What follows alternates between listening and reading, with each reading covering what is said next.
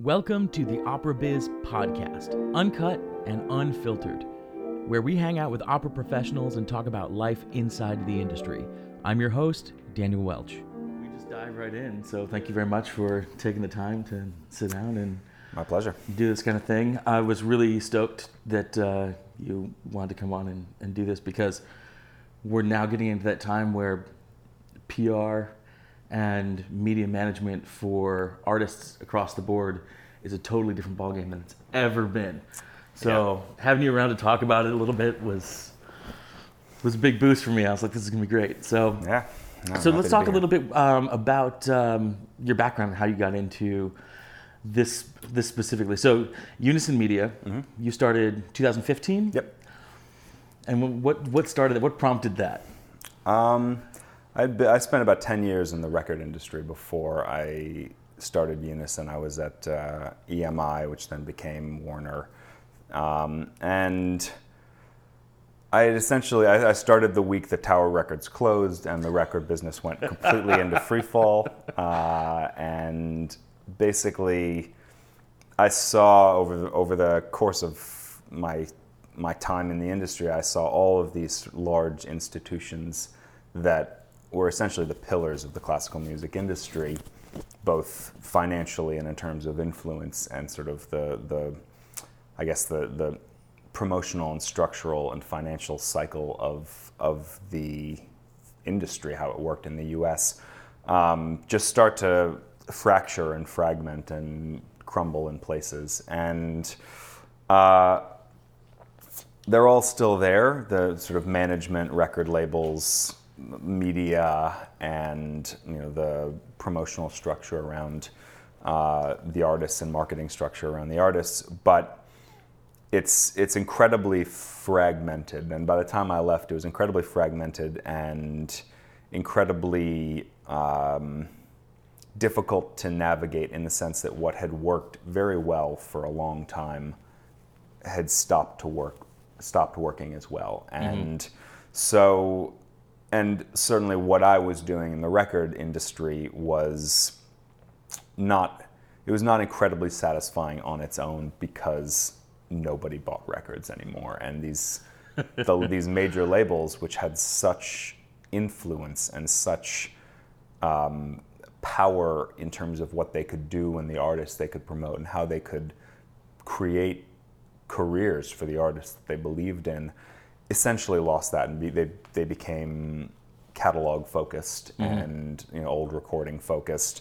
And that, to me, while it still works and they've developed a new business model around streaming, it was less interesting for me. I was more interested in the artists themselves and the creators, and trying to essentially find a new way forward to help artists to build their career and to gain exposure and to gain a larger audience for their art. And so that was the main reason for why I went to them and said, listen, I want to start my own business. Can you restructure around me as a consultant doing what I do for you on the promotion side? Which they blessedly agreed to, and they became one of my first clients. But yeah, that was really the idea. And I saw a lot of young artists getting really, frankly, just screwed over by the system. Yeah. And were you in classical music when you were working for them, or? Yeah, I was in classical. We did some crossover. We did some less classical stuff, but by probably 85 to 90% classical. Okay.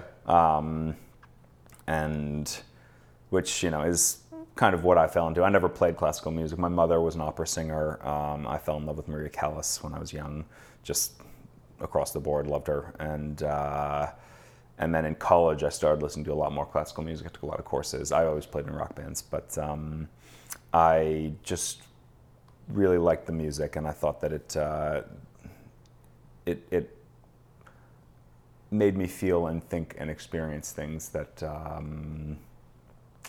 I think were just very important to my development as a human, as a person, and a good person in the world. So I think that's still why I work in classical music. Yeah.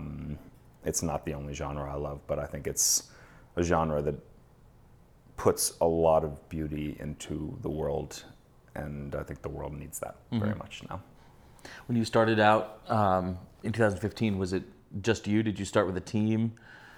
Yeah, it was basically just me. I had one person sort of helping out here and there, and but really just me at the start. And how many people do you have right now that you represent? That we represent in an ongoing capacity, it's I think around 18. We brought on a couple people, so I think it's 18 or 19 now. Yeah. Cool. So it's a lot, and we do, in addition to sort of ongoing PR work, I do a lot of consulting for people who just aren't ready for full-time PR, frankly, are not going to benefit from full-time retainer publicity. We do some campaigns where it makes sense, where we can. They're very time-consuming and labor-intensive. But then we build a ton of websites. That's something we kind of do separately. It's just an area where I saw artists getting ripped off, and so we do quite a lot of that. And then we do our 2 concert series as well. So keep busy. So let's talk a little bit about. I mean, you kind of alluded to the fact that not everybody needs a full-time PR staff on retainer, and we're kind of. It depends where you are professionally, where you're going professionally, where you've been, what kind of rep you already have. What kind of stuff are you offering musicians? Because you have instrumentalists, you've got conductors, you've got singers, you're all over the place. Institutions, which is awesome because we're seeing that works for soloists across the board as well as groups, and like you said, and institutions. It's a lot of what's left behind is the social media know-how or the media management know-how, and that's kind of where you guys come in. So, like, what do you guys offer? What's a PR team doing right now for, let's say, I mean, most of my people's stuff is opera, so let's a conductor or a singer. I mean, to me, there are a lot of different aspects of PR. I mean, at the core of it, PR is your public-facing persona, how people interact with the public interacts with you, and the story that is told about you to them, and that they hopefully then tell to other people, and that's sort of the most basic aspect of it. But one of the problems of today is that fragmented way in which people interact with you. And back in the day, but the pre-internet days, like basically it was through your publicist. The photos they would give them, the assets they would give them, and then the stories that they would read that were placed by that publicist. And then MySpace came along. And Tom screwed it all up. Damn you, Tom. You handsome son of a bitch. So now with social media, with internet, like there are so many ways for people to interact with your public-facing brand. And so having, and brand's a dumb word, but we don't have a better one yet for it. Right. So this basically that encompasses all of the aspects of your public-facing persona. And people can come to you through a video on YouTube. They can come through a photo someone shares on social media, on Facebook or Instagram, or they can come through your website or an article that somebody writes about you or a podcast. So there are so many different ways, and having as much alignment as possible, so that when somebody sees you in one place and then another place, it doesn't feel like a Jekyll and a Hyde or a schizophrenic person. Like they're just like, oh, yeah, it's the same person. Cool, I get it. It's, there's a feeling of a continuum. That is incredibly important. So that's kind of the high level. To kind of get back to your question, what a publicist can do for, say, an opera singer. It's controlling all of that. It's, what are the assets that we're focusing on promoting right now in terms of what are the photos we want to share with people? What are the videos that we want to share? If they're not good enough, who are the photographers that we use? We manage all the photo shoots for our artists, all the video shoots that we create. And then dealing with all of the other people whose job it is to tell an artist's story. The managers, what are they using to pitch for for opera companies to take somebody on. What's the story that they're telling? Mm-hmm. Is it good? Is it the same as what the publicist is telling? Is what are the PR departments of each opera house or any of the presenting venues where they perform if they're on tour? If one of them is using a 25-year-old photo and the other's using a photo, the contemporary photos, then like an older bio or an outdated press quotes or whatever, like those are going to look very different. Mm-hmm. And so consolidating and making that consistent, and then going to them and saying, hey, who are you going to pitch? Like what outlets do you have that you're going to reach out to? And if they seem like they're not going to do it, doing it, pitching those outlets. If you say, listen, I actually have a great contact with the TV station here that you might not have known about, pitching them. So making sure that each of those performances is maximize the exposure, the potential storytelling that can be done around it. Ditto on social media. Could we coordinate with all their social media departments and say, listen, could we do like a Facebook Live video and interview a performance? Could we do an Instagram takeover? Like, here's some video that we own that you can share or cut up on your channels. Like all of those things for every single performance. And then obviously there are sort of longer lead, broader media placements like in the industry outlets like Opera News and stuff like that. There are longer lead mainstream outlets like, pitching for a big New York Times feature or a CBS Sunday Morning or those kinds of things that take years of sort of cultivation of the relationship and the profile and, continuing to pitch even if the writer says, I'm not interested now, but maybe 3 or 4 or 5 times down the line they say yes.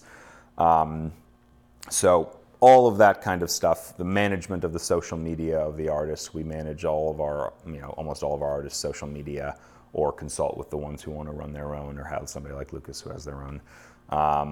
But making sure, again, that like all of the assets and the storytelling is aligned with what's being put out to the public on social media and how that community is being cultivated, that, we're creating this echo chamber where if we get a media placement, that should go up on the website, that should go out on social media so that it has a larger life than simply the reach of that outlet. Yeah. And so trying to kind of, again, maximize at every turn what story we're telling and how we're telling it and creating a kind of ecosystem of promotion. I do, my job right now is about 75% photography. Mm-hmm. It used to be about 90% photography and a little bit of, doing some marketing with singers and that kind of stuff. And over the last, I would say 3 years, it's pushed so much more. And now my sweet spot is that group of people that need the consultant, but mm-hmm. don't have basically the funding or the time to gig enough to have the funding to need a full-time crew. And so it's funny what you talk about with the interaction with the public. There's actually a quote on my website right now. It says that branding is 25% image and 75% is dealing with the public through that image. Yeah. And I always use the term cross-platform congruent branding, which is it's that concept where if we look at you here, we look at you here, we look at you here, we're looking at the same person, not different versions of the person, not a version that's 10 years old versus what's now. And, it's often hard to get into people's heads that that's necessary. Yeah. That it keeps, as a brand, it keeps you fresh in people's minds. Yeah. Every time they see it, they can tie it back to something they already know, as opposed to trying to figure out, wait, who exactly are you? Did I see you perform at this thing over here? Yeah. So it's nice to see that that's something you guys really, really focus on. I like that a lot. I think that's really key, especially for classical musicians who don't often think of themselves as a brand or a business, or they put so much time into their preparation of their art form. Yeah. I did podcast with Sam Henke recently, and she mentioned, she's like, I'm not supposed to be a PR specialist. I'm not supposed to be a social media manager. I'm an opera singer, and there are other people who are good at that. So I have other people who are good at that do what I'm maybe not awesome at. And Yeah. it's like, that's exactly it. That's spot on. Yeah. Yeah. No, I think I do think it's important to understand for an artist, and some artists like Sam gets it. I mean, she understands what that is, so she can hire people who are good at it to do it for her. But there's a lot of artists where I'll do like one consulting session where I'll basically just be like, this is what this actually is. If you're going to hire somebody, if you're going to pay somebody, you need to know what they're going to do for you and how to know if they're doing it well or not. Because, I mean, one of the problems that I see every at least a couple times a week with the people who come to us is they have put a lot of money into somebody who's done the job poorly. And it goes from, the results range from damaging to nothing. Mm-hmm. And that's part of that sometimes is they just hire somebody who's not good at the job.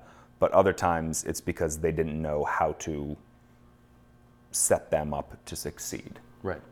And so part of it is just that. And, I turn down 5 or 10 people a week just because they don't have enough set up for me to do great publicity for them. Yeah. Doesn't matter. They could pay me 10 times, whatever they want to pay me, and it doesn't matter. Like, if you don't have enough gigs or you don't have publicizable gigs, like, no publicist can just manufacture those results. Right. So, and that's kind of when it falls on the performer too. If you want any kind of content out there, then do what you can do, but that investment just, there's nothing for you to do. Yeah.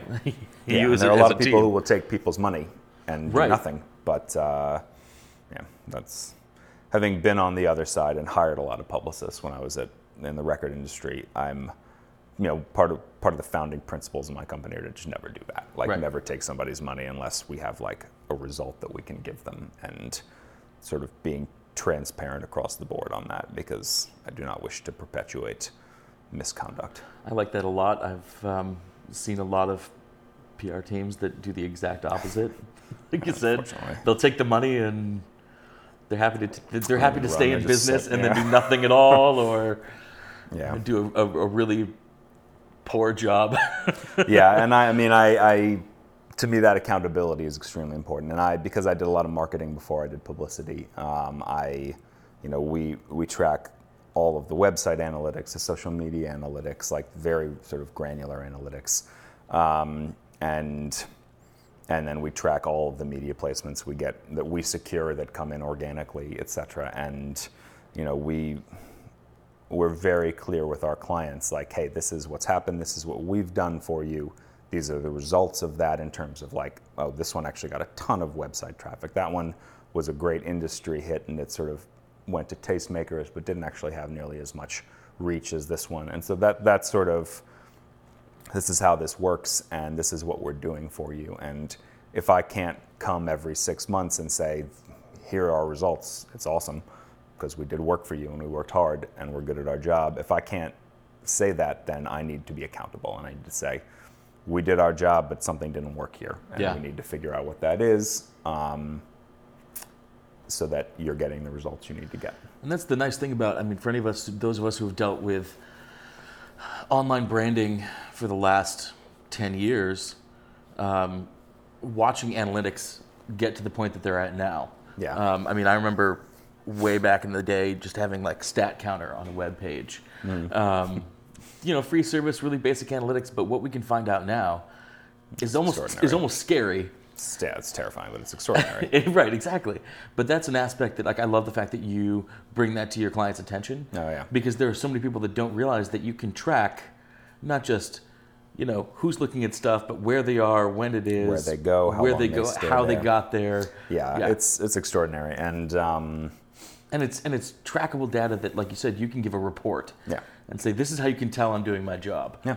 And it's not just a follower number, it's so much more than that. Yeah, and I seek also to inform just across the board, both our clients and also just people in the industry. Because one of the problems with the rise of analytics is the rise of sort of vanity metrics and people who are like, I've got 75,000 Twitter followers. I'm a social media influencer. I'm a pretty big deal.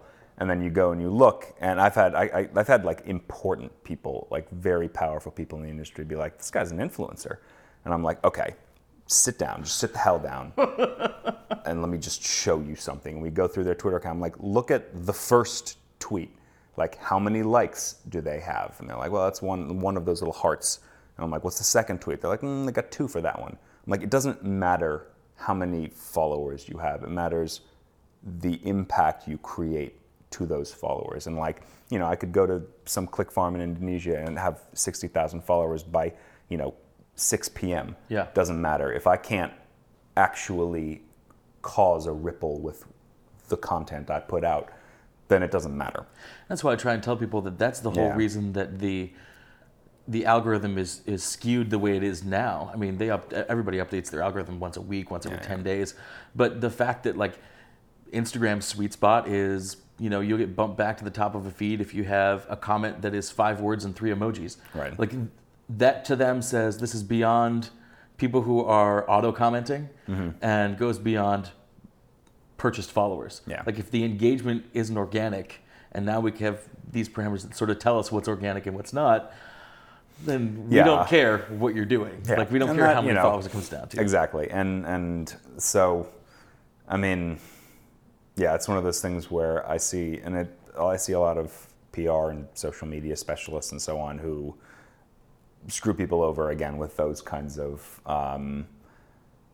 vanity metrics and sort of saying the smoke and mirrors of saying like, listen, I know how to do this because I did this, when they didn't have anything to do with that. Yeah. The success of that. And so, again, that kind of transparency, because a lot of people are bewildered by how this stuff works and are confused about the way forward for promotion. And we all are, because, we make it up as we go along. Like, right. I mean, I've done well because I throw a hell of a lot of spaghetti against a hell of a lot of walls, and I just see what sticks. Yeah. And what stuck 3 years ago when I was first starting Unison is very different from what sticks now. And Totally. We pivot and we adapt. And like, my company is growing, but I will never grow to the point where we can't be nimble, because until the entire edifice has resettled in a new sort of way and a new sort of clearly defined cycle of promotion and growth and financing of that promotion and growth, like, we just need to keep creating until we make that structure. Right. And right now we're in no man's land. And so I go any direction that leads somewhere. Yeah. Frankly, at this point. But being able to track those analytics and track those results, both quantitative and felt, that's kind of all we can do right now. And it's, start to coalesce it into a larger strategy and a replicable tactical approach. Do you guys focus on any specific social medias over others? Platforms? Yeah. Yeah, I mean, Instagram is the only one with growth and really satisfying engagement right now. Facebook still matters because it's where everybody is. It's the most robust platform in terms of different types of content. And a lot of people have invested a lot of time and energy in growing the following there. And even if the algorithm cut at the beginning of last year just deaded most of the reach of professional pages, it's still important to be there, to have that echo chamber and to nurture that community. And I was going to say, it still helps the SEO. Yeah, it still matters. Yeah, it still matters across the board to just be, be present and be building a community. But Instagram is, while it's much more limited in terms of the content and how you can actually market things and promote, from a branding standpoint, it has by far the best reach and the highest growth numbers. And then Twitter is Twitter. Twitter seems great on the coast. Works amazingly for some people. And then other people just cannot grab a hold, doesn't latch on. If you're either super controversial, a huge asshole, or great at like pithy witticisms in conversation. Right. If you're great at that, then you kill it in Twitter, because you just enter a conversation, say something amazing, and then drop the mic. And then you're okay with having a conversation swirls around all the way throughout the day. Yeah, you just got to spend a lot of time on it. Well, because they say, I was reading the other day that the sweet spot for Twitter right now is between 16 and 20 posts a day. Oh, yeah. Something like that. I mean, you have to just pour yourself into it. Yeah, that's a lot of dedication. And it's like, to me, it's just a cesspool of the worst of humanity. Christ, I thought that was Snapchat. That was Snapchat. Like 99.9% of the world is like, no idea how this thing works. Right. No idea. I can make the puppy face thing, and that's all I get. I'm pretty sure that most of the people that work at Snapchat aren't entirely sure. Yeah. How Snapchat works. No. It seems. Yeah. I mean, it's cool.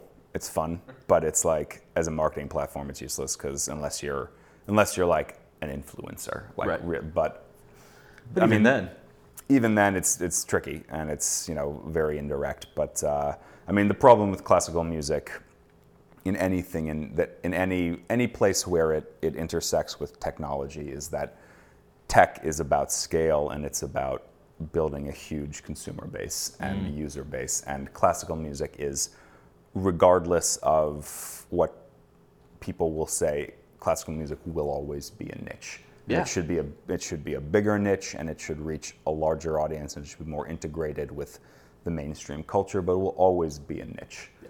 And so it's like, I see so many streaming companies that have tried and continue to try to create a classical only dedicated music streaming service, and I don't know that any of them will work, even though some of the new ones like Adagio and Primephonic are smart, and they're trying interesting things, but like, it's a niche, and why am I going to pay for a great classical music streaming service that only has classical, when I can also pay the same amount or less and have classical music plus everything else? So yeah.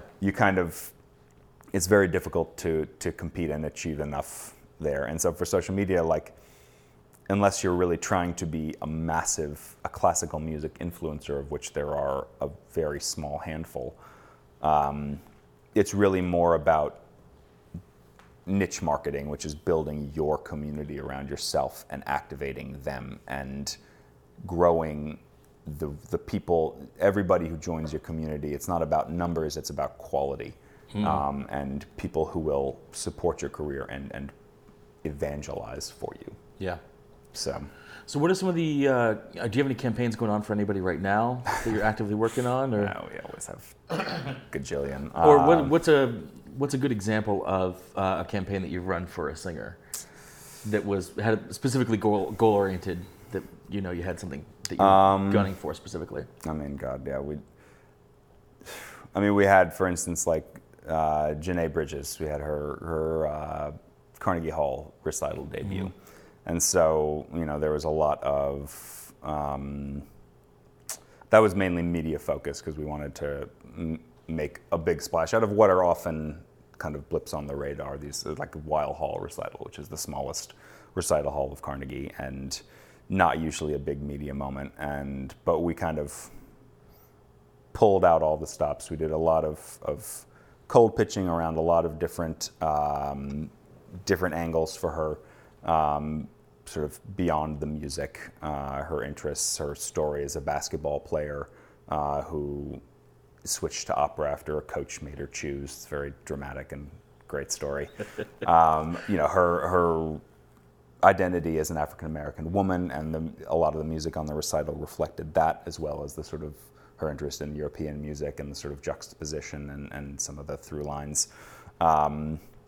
So yeah, our focus was really to get a lot of opera media to come and cover this and continue to establish her as a rising tide in opera, but also get some very left of center, sort of more mainstream. And so, we got a big BuzzFeed interview, which rarely happens. We got a big Associated Press, which is sort of a national newswire hit. And then we got Opera News and a lot of the sort of all the opera media to cover it as well. So that's sort of strategically, like, we picked these flashpoint moments and we decided to sort of double down on them.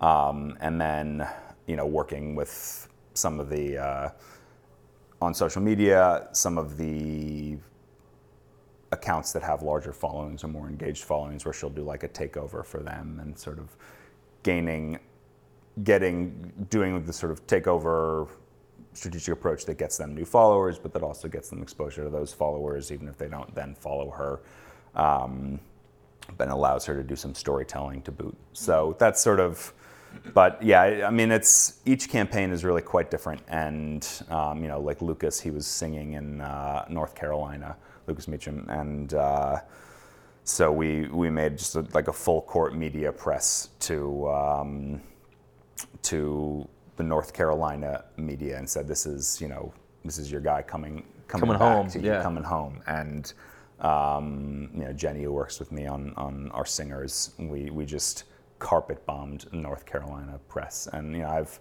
amassed quite a few contacts. She cold pitched quite a few, and we just kind of spread it from there. We got him a massive TV segment, like carpet bombed radio, carpet bombed the print media and online, and just made what could have been a lovely homecoming concert into like a statewide media like blitzkrieg. And so that idea of just not letting something happen in a vacuum. Mm-hmm. And then all of those things are then fed back into social media on his website so that they have a life beyond that one broadcast. That's one of those things. One of the things that I teach when I teach necessary media. So like when I was in Minnesota, I worked with a resident artist there, and I teach at a YAP over the summer. And when we do our classes on necessary media, I go through the normal stuff we have, but that top of the pinnacle of the best media to have is that kind of commercial national media coverage kind of thing, because it ends up becoming, in a sense, referred to as an evergreen post. Yeah. Not only is it out there for the public, but other places will grab it, repost it, and then you can repost it. You can repost it in pieces. Yeah. It gets so much longevity. Yeah.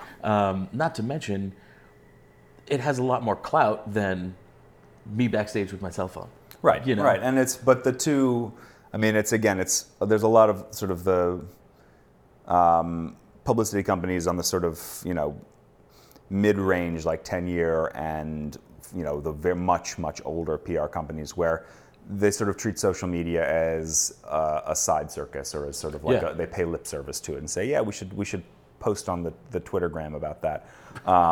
And like, to me, that's fundamentally missing the core nature of what PR is now today, which is that. And it's these media placements, some of them have massive impact when they drop, but you can't just rely on that, and you need to then take them and make them pieces of content themselves and ongoing. And if you have a New York Times review that comes and goes, and you don't then put that on your website and put that pull-out quote in your bio and put it on your socials and reference it every time you pitch something else, then you're doing half the work of PR at best. And there's a lot of stuff where there's a lot of outlets that don't have a ton of reach, but that produce, for instance, good video content. Mm-hmm. And I'll have an artist go on them, even though it takes a lot of time and work, and it's, that content on its own is not hugely impactful, because then I can take that content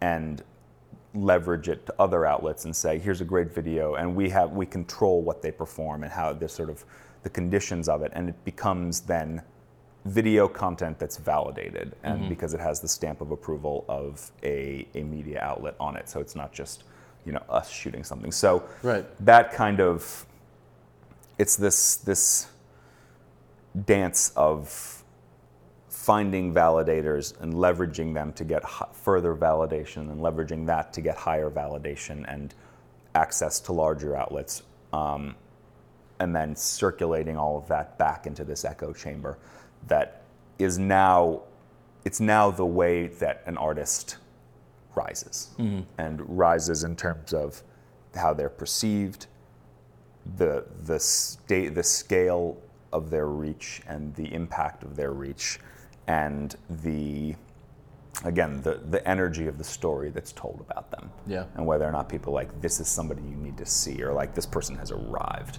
Yeah. And that comes of people being told that and feeling that. Mm-hmm. And then that is what eventually prompts them to say it. Right. So I'm glad you brought that's up. how it's created. You grabbed Janae's campaign. After I met her, she was kind of on my radar, Mm-hmm. and then over this last season, is constantly on my feeds. Yeah. And is everywhere. So props to you guys, because you guys are doing a do. damn good job there. No, because her coverage to be is fair, she's bloody incredible as well. So. right. Yeah, exactly. Well, that's Helps when we've got the goods. that's to a promote, combination too. made in heaven. Yeah. But she's been really visible, Yeah. highly visible, particularly since like December. Yeah. It's peaked up, and I see her all over the place. Yeah. And that's awesome. That's you guys working smart. Yeah. You working wisely, and and telling her story in an applicable way that people can grab onto it and do that kind of thing. Yeah, which is important. So what's your staff like now? I mean, it's not just Got you anymore. 3 full-time. No, we got 3 full-time. Jenny, like I said, who works with our singers. We have Jenny Clauder, Jacob Slattery, who we just started recently with us in the new year from Bernstein, who works more with our instrumentalists, composers, and some of our institutions. And then Jack Giglio, who's fresh out of college and sort of helps around make everything. He's the glue that holds it all together, and the oil that makes the machine run smoothly. And so we all kind of do a little bit of everything, though. And then that includes the PR and social media for our ongoing clients, as well as the building of websites, and the producing and presenting. You have a pool of website designers that you go to, or do you have people in-house that do them, or a combination of both? Same with photographers? Mostly more for that. It's more we do it in-house, and we've sort of built a custom platform that we're getting ready to launch, where we kind of completely build on our own. Nice. Which is much better, much more interesting to me. And then photographers. I mean, I do photography, but really more for like shows when they don't have budget to hire a photographer, frankly, or like behind the scenes social stuff. But and we have sort of variety of photographers we work with. Yeah. And then we have a small army of freelancers that help out on varying capacities, and designers, etc. And of course the cat. Of course the cat. The cat, sadly, sweet Peepers. My girlfriend became allergic to the cat, so the cat is now with my brother. Peepers has moved on. Peepers has moved on, yeah. She quit. We weren't treating her good enough. Quit. She got a better Studying offer. around She for got a better offer, yeah. She actually poached a few of our clients, and but I wish her the best. No hard feelings. That's good. Yeah. That's good. It was a great working amicable relationship. split. Yeah. So, kind of, where do you see the future of this corner of the industry going? Is everything? There's so much experimentation. Yeah. But is there writing on the wall for any specific direction that you can see? I mean, it'll continue to coalesce, and the relationship between owned and earned media will continue to blur, in the sense that, there are both black hat and white hat approaches to this at the moment, where you have, people who,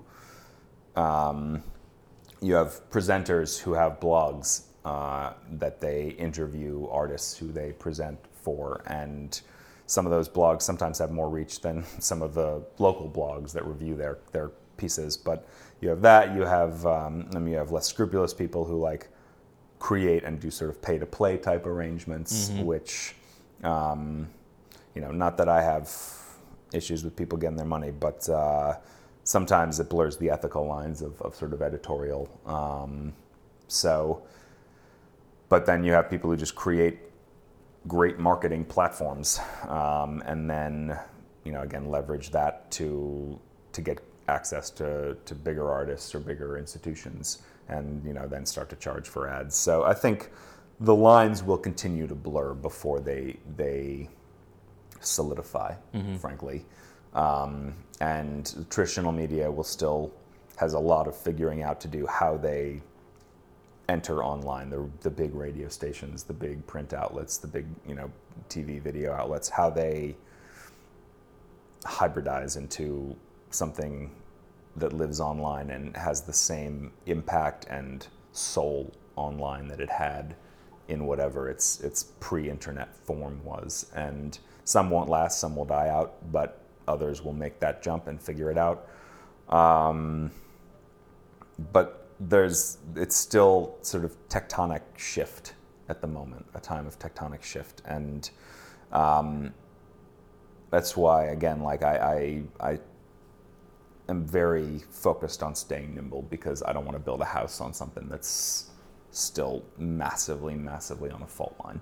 Absolutely. So we'll see. But I mean, I constantly look towards where the mainstream is going and where the larger industry, because that's where the best practices are. The best practices are not in classical music. And so seeing how that media landscape is developing and trying to get sort of understanding and ideas from that. Yeah. That we can then apply to our strange, crazy corner of the world. Yeah. A lot of the listeners for this show are still in academia, conservatory world, and that kind of thing. Do you have any advice for the people who aren't even quite ready to get a consultant on board yet? What are your thoughts for that group? Think about what differentiates you, what you want to do with your art. And it can't just be, I want to sing really, really well.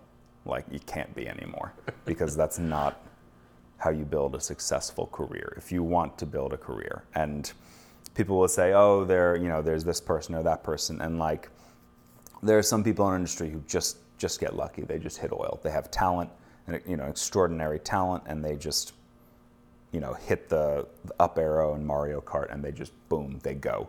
But that is a 0.001%. Right. And you can't gamble your career on those kinds of odds. So, the way forward now is to have a story and to have something that you do that nobody else does, or nobody else can sort of be said to do the way you do it. And so thinking about that, and I know that's torturously vague, but it's the nature of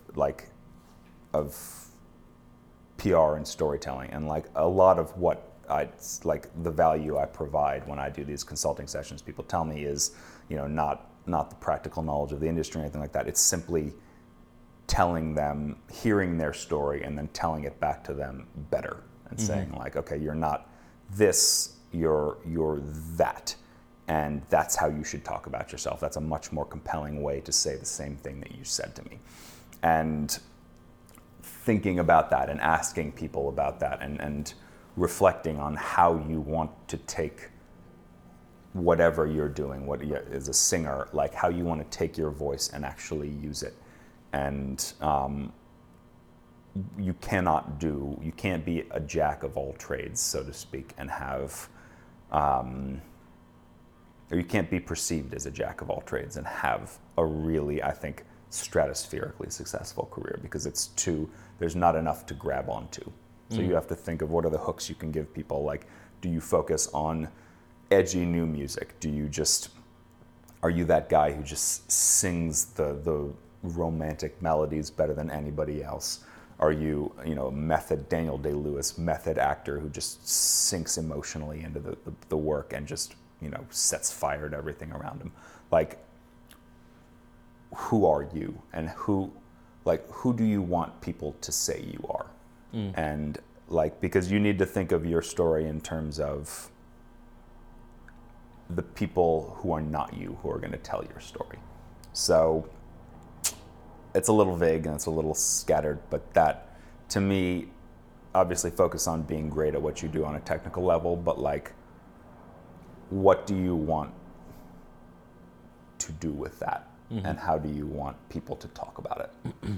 And think about that, and talk to other people about that, because talk to the people you trust about that. I like that. I think that's really good. Anything else you want to cover? Be willing to try things, and because I think that's another thing where artists would be like, no, that's not for me, or and we are part of this tectonically shifting landscape, or sort of seismically shifting landscape, is there are incredible opportunities that might not initially appear that way, and some crazy composer is like, do you want to sing in this random opera I'm doing? 20 years ago, there's I'll pay you in a half a bottle of Jack Daniels or something. I don't have any money. But 20 years ago, no. You do your career, you sort of climb the steps and so on. But now, I mean, that production of some random new work in some random shed could get more coverage than the Met. And we started doing these concerts in a crypt and a catacomb, and mainly for shits and giggles, because I thought it was an amazing space, and we had artists who had programs that fit it, and I wanted to kind of peg some PR to it, so we were just like, yeah, let's figure this out. And we've gotten more coverage than major performances at the Carnegie Hall and the Met, and I'd never expected that to happen, and we just did it because I thought it was cool, and we had people who were willing. And the media landscape has changed in that people don't just cover or care about the huge institutions anymore. And more than ever, you can, particularly for singers in these sort of indie opera scene, you can build a huge career for yourself before you even touch the stage of the men. Anthony Roth Costanza is a great example of that. People like that who, Beth Morrison, which she does, sort of building an entire platform from nothing much more quickly and efficiently, and sometimes more effectively than the huge institutions. So particularly as a singer, don't focus purely on the big institutions and the big orchestras or the big halls or the big opera companies. Pursue projects that might not be the money makers or the industry validators, but that either tell your story well or relate to what you're passionate about in the industry, and do those as well. I think there's a real attractive purity to some of those passion projects. Absolutely. Which is why if they tell a story dynamically, they can get so much coverage. Yeah, and they can be much more, the integrity and the experimentalness and the energy can be very, very different. Yeah. And so that's one thing I say is obviously try to get to the big places that have the money and that have the sort of cred, but at the same time, just don't sleep. At the same time, do these other things as well. Find the things that you're passionate about and do them, because those projects oftentimes will get you far more exposure and far more powerful of a community built around yourself than these huge boring productions that pay the bills. And sometimes they will pave the way to doing even larger, more powerful passion projects once your sort of standard career grows. Yeah. So that would be another piece of advice is try things. Yeah. Yeah. Well, thank you so much for taking your time. My pleasure. This is a great conversation. I think a lot of both experienced and young singers need to hear, and so I really appreciate it. So, yeah, thanks so much, man. My pleasure. For more information about today's guest, visit our website at operabizpodcast.com. Don't forget to subscribe to our show with 2 interview episodes and 2 social media soundbites each month. You can find me directly on Instagram at @thebeardandlens, and the podcast Instagram is @operabiz. Thanks for listening to the Opera Biz Podcast.